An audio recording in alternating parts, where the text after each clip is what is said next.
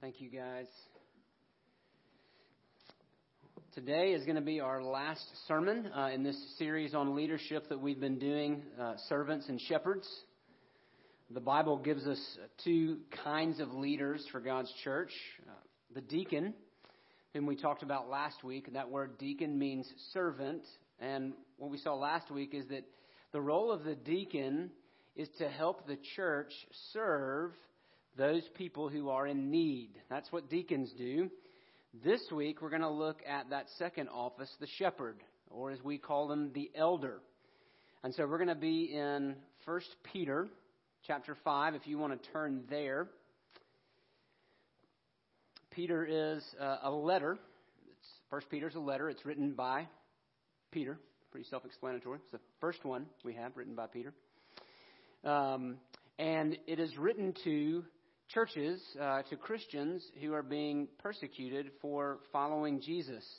And towards the end of that letter, there's a small section in which he encourages their leaders. And so we're going to look at that today. 1 Peter chapter 5, I'm going to read verses 1 through 4. If you don't have a Bible, hopefully there's one in the rack in front of you. And if you're using that one, you can find our passage on page 1016. Let's give our attention to God's holy word. Peter writes, "So I exhort or encourage the elders among you, as a fellow elder and a witness of the sufferings of Christ, as well as a partaker in the glory that is going to be revealed. Shepherd the flock of God that is among you, exercising oversight, not under compulsion, but willingly, as God would have you, not for shameful gain, but eagerly, not domineering over those in your charge, but being examples to the flock. And when the chief shepherd appears, you will receive the unfading crown of glory. The grass withers and the flowers fade, but the word of our God stands forever." Let's pray. Father, again, as we look at your word, we just pray that you would teach us, that you would take its eternal truths, and that you would write them on our hearts. And we pray it in the matchless name of our Savior, Jesus. Amen. I heard the story this week of a tour guide who was on a tour bus trip. He was taking some tourists around the countryside outside the city of Jerusalem. And he had been telling them how when a shepherd leads his flock, he leads from in front. That a shepherd does not drive the flock from behind. Well, as the bus starts making its way back into the city, someone in the back of the bus shouts and points out the window where a flock of sheep is being driven by a man from behind, yelling and carrying a stick. And so, of course, the tourists are like, "Hey, I thought you said shepherds don't do that." So the tour guide has the bus pulled over. He's a little embarrassed, confused, and so he gets off the bus to go figure out what exactly it is that's going on. And he comes back a few minutes later, and there's a grin on his face. And he says, "Well, that wasn't the shepherd, that was the butcher." We need shepherds, not butchers. That Jesus is a shepherd and not a butcher. And so as Peter talks to these elders, he's telling them how to be shepherds. He's showing them what elders are like and what they do. And we're going to summarize their task with 4 words this morning. We're going to see that elders shepherd God's sheep by knowing, feeding, leading, and protecting them.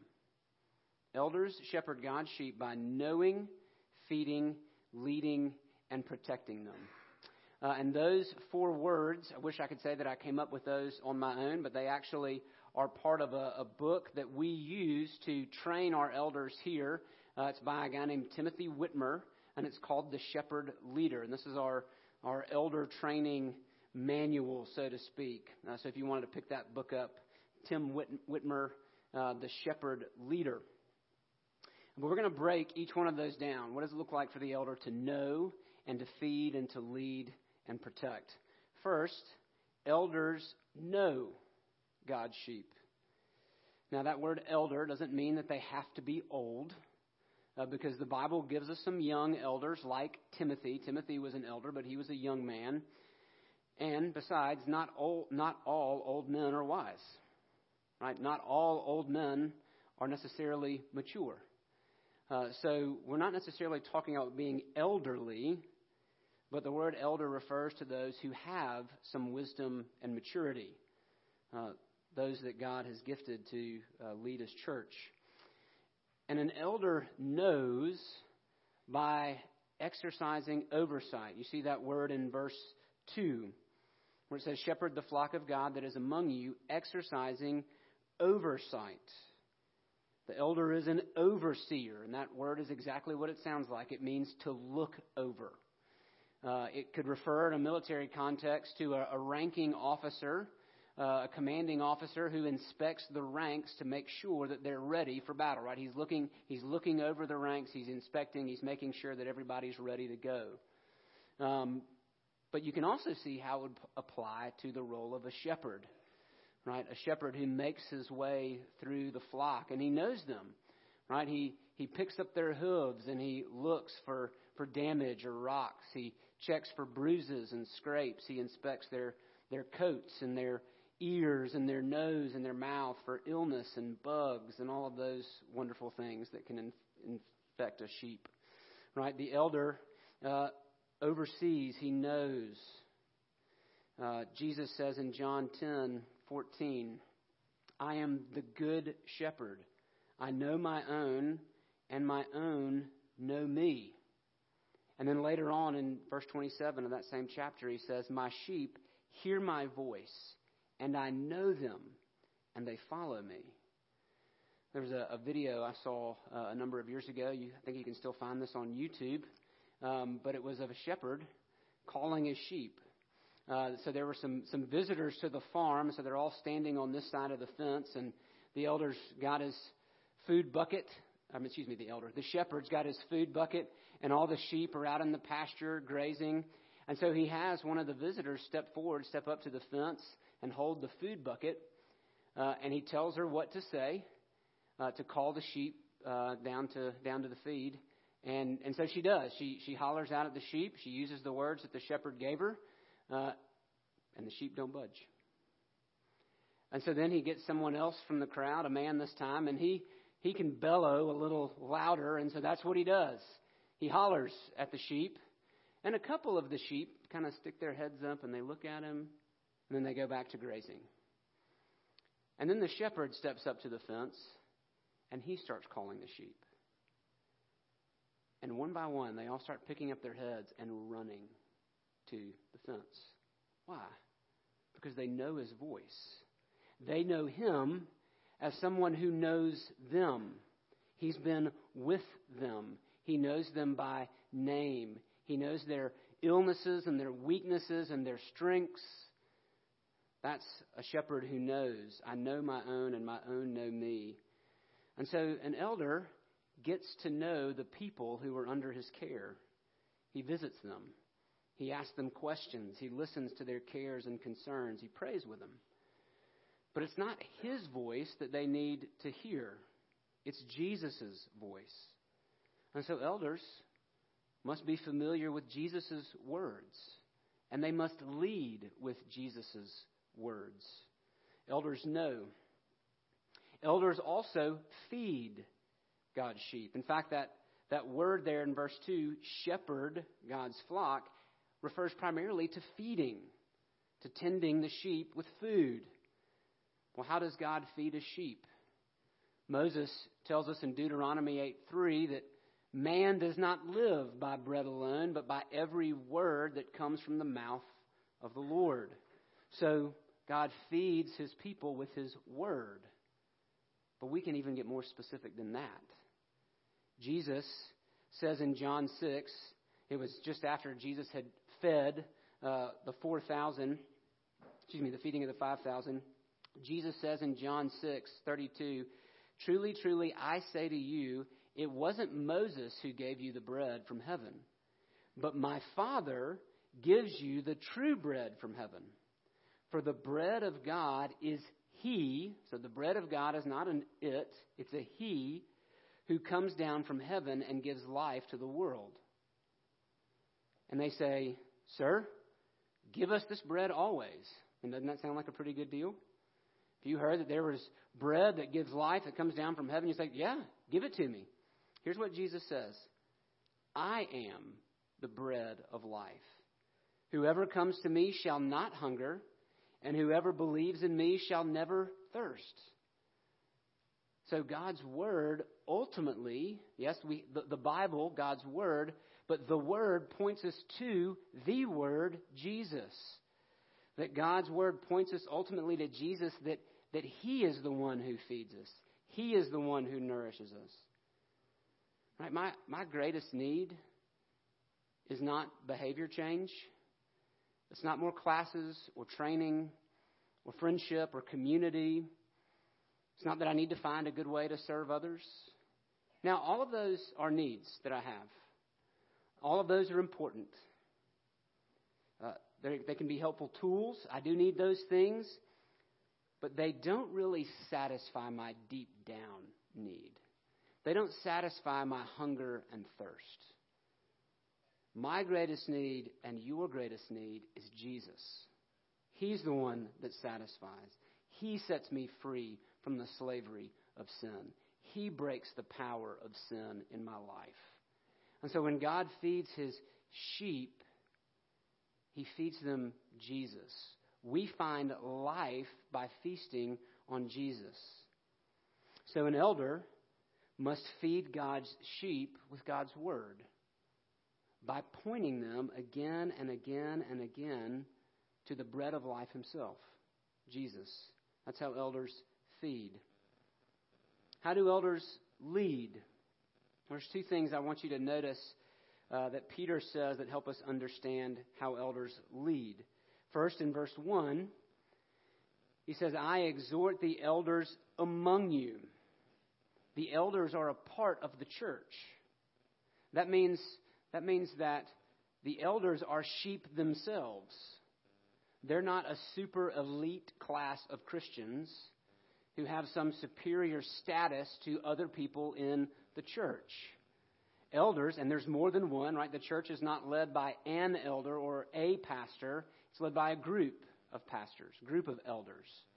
And they come from among the flock, right? They're sheep also. So they must be feeding on God's word. They must be listening to God's voice, right? A good elder is not somebody who, at least in his heart, says he's better than the rest.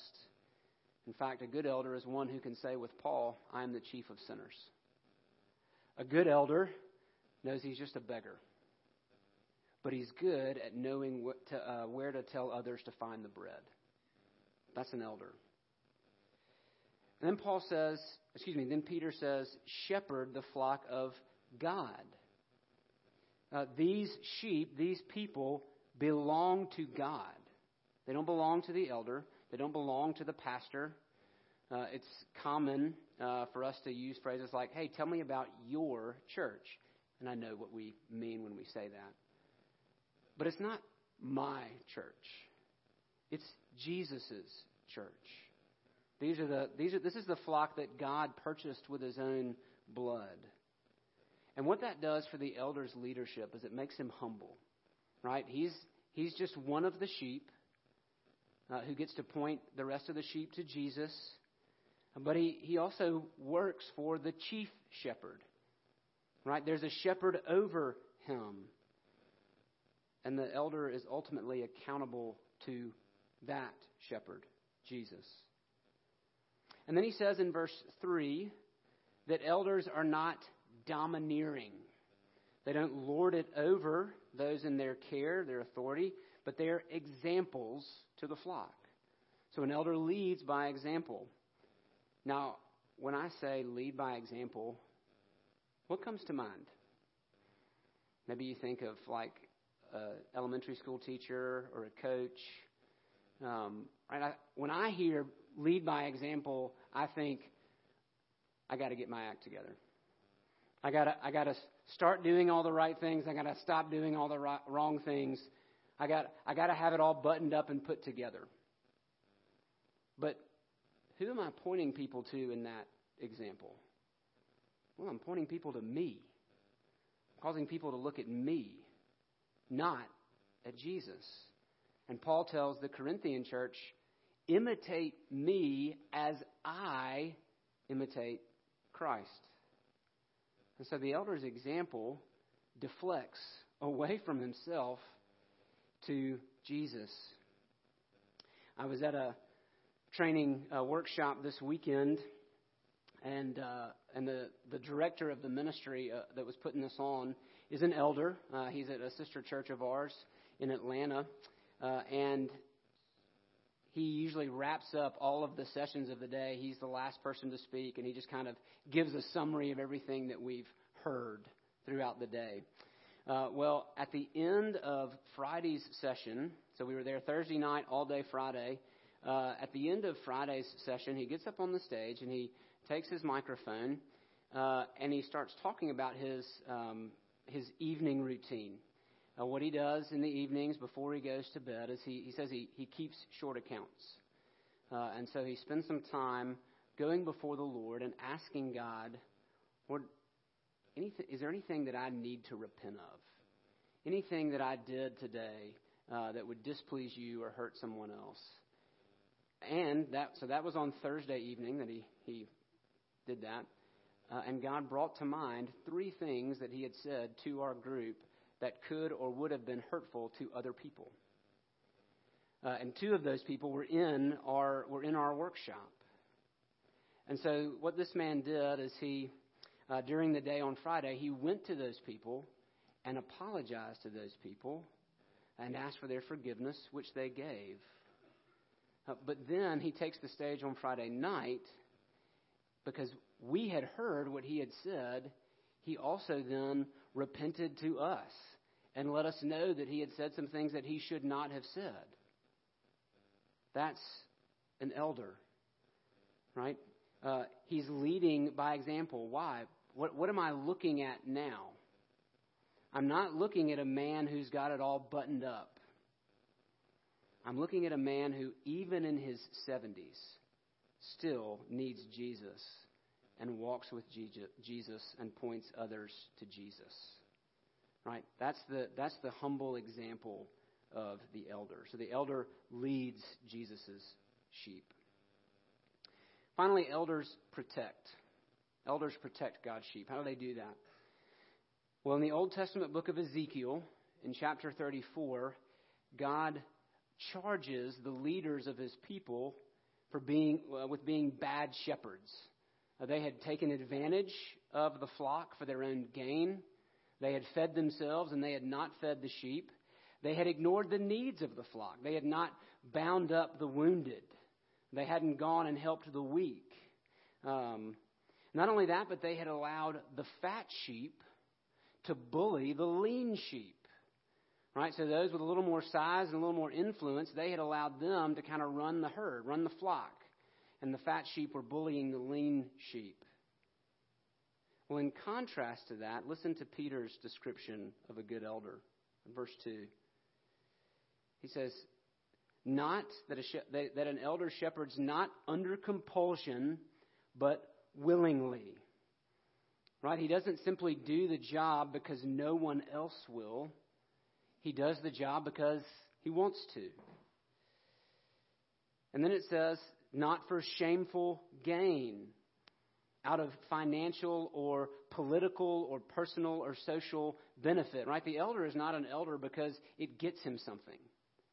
It doesn't elevate. He doesn't become an elder because it elevates his status in the community, that he gets something as a benefit. No, he's just eager to. He's glad to. And it says, not domineering over those in their charge, right? Not being forceful or harsh. An elder doesn't lead by intimidation or by manipulation. He's not a bully. Nor does he allow others to take advantage of the sheep. Not only is he not a bully, but he doesn't allow other people to be bullies either. He protects the flock. Paul tells us in Acts 20, verses 29 and 30, that a good elder watches out for wolves who would harm the sheep. And he's on guard against false teaching that would lead people away from Jesus. So he makes sure that people are listening to the voice of Jesus and not false voices. That's how an elder protects. So you may listen to all that, and you may say like Paul, who is sufficient for these things? You may listen to all that, and you might say, is it worth it? Right? If you raise livestock, if you keep animals, you know that they don't often run up to you and say, thank you for working so hard for my benefit. Thank you for being here at 4 o'clock in the morning to dump feed in my trough. I really do appreciate that. You're a great master. Right? No, usually animals, sheep, they bite, they kick, they butt. Sometimes they pee on you. Right? It's what animals do. So what makes it worth it? Why would someone put themselves through that? Right? People, when you work with people, there's betrayal, there's criticism, there's failure, there's frustration. Well, look at what Peter says in verse 4, the encouragement that he gives to the elder who would say, I'm not sure this is worth it. Peter writes, when the chief shepherd appears, you will receive the unfading crown of glory. That crown, that's the victor's crown. It would go to the winners of the race.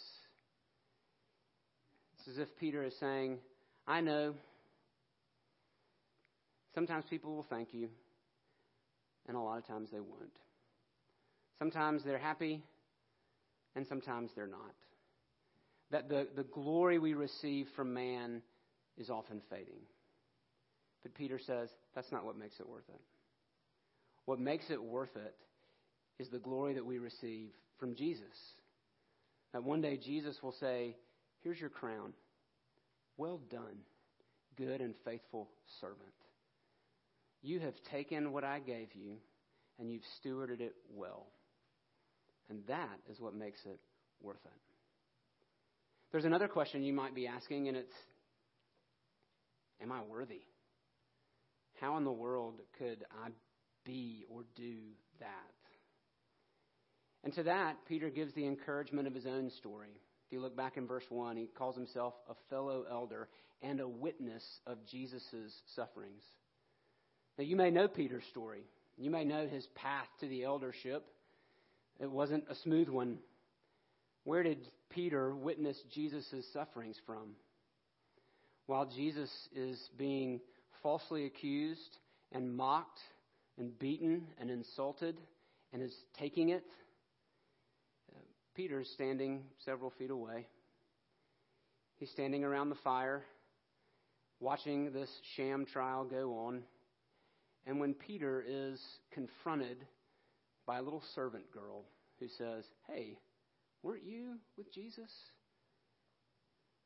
Proud and mighty Peter says, that's right, I am with Jesus. I stand by him. No, he didn't. He said, I don't know the man. And then other people around the fire say, no, you've got a Galilean accent. I think you were one of his followers. And Peter says with a little more force, no, I tell you, I do not know this man. And then later on he's pressed again, and Peter swears, he curses himself and says, I swear I do not know this man. And at that moment a rooster crows, and Jesus' eyes lock with Peter's. Have you ever made eye contact with somebody that you've grossly disappointed and let down and failed? That was Peter. And then, of course, we know what happens next. Jesus is carried off to the Roman emperor, and he's sentenced to death, and he's beat some more, and then he's carried to the cross, and he dies. And then he rises again. And after his resurrection, Peter and some of the disciples are fishing, and Jesus meets them on the shore, and they're having breakfast. And I don't know if you've ever had to reconcile with somebody whom you've failed or hurt. I imagine that was a tense moment. I wonder if Peter was thinking, is Jesus going to bring that up? I really let him down. What's he going to do? And after breakfast, Jesus and Peter, they go for a walk. And Jesus asked Peter, Peter, do you love me? And Peter says, yes, Lord, I love you. Feed my sheep. And then he asked him a second time, Peter, do you love me? And Peter again says, yes, Lord, I love you. And Jesus says, tend my lambs. And then a third time, Jesus says, Peter, do you love me? And Peter says, now at the third time, he's heartbroken. He realizes what Jesus is doing. For every denial of Peter's, Jesus is restoring him. So if you're asking the question, am I worthy? The answer is no. Of course not. Jesus restores those who fail him. Jesus forgives those who sin against him. That's what makes a man or a woman a believer, and it's what enables us and equips us to lead and help other people. If you don't know the grace of Jesus this morning, I pray that you would come to the one who forgives and restores. Let's pray. Father, again, we thank you for your word. As we prepare to come to your table, I pray, God, that you would pierce us to the heart with the gospel of grace, that we would again, that you would give us an honest view of our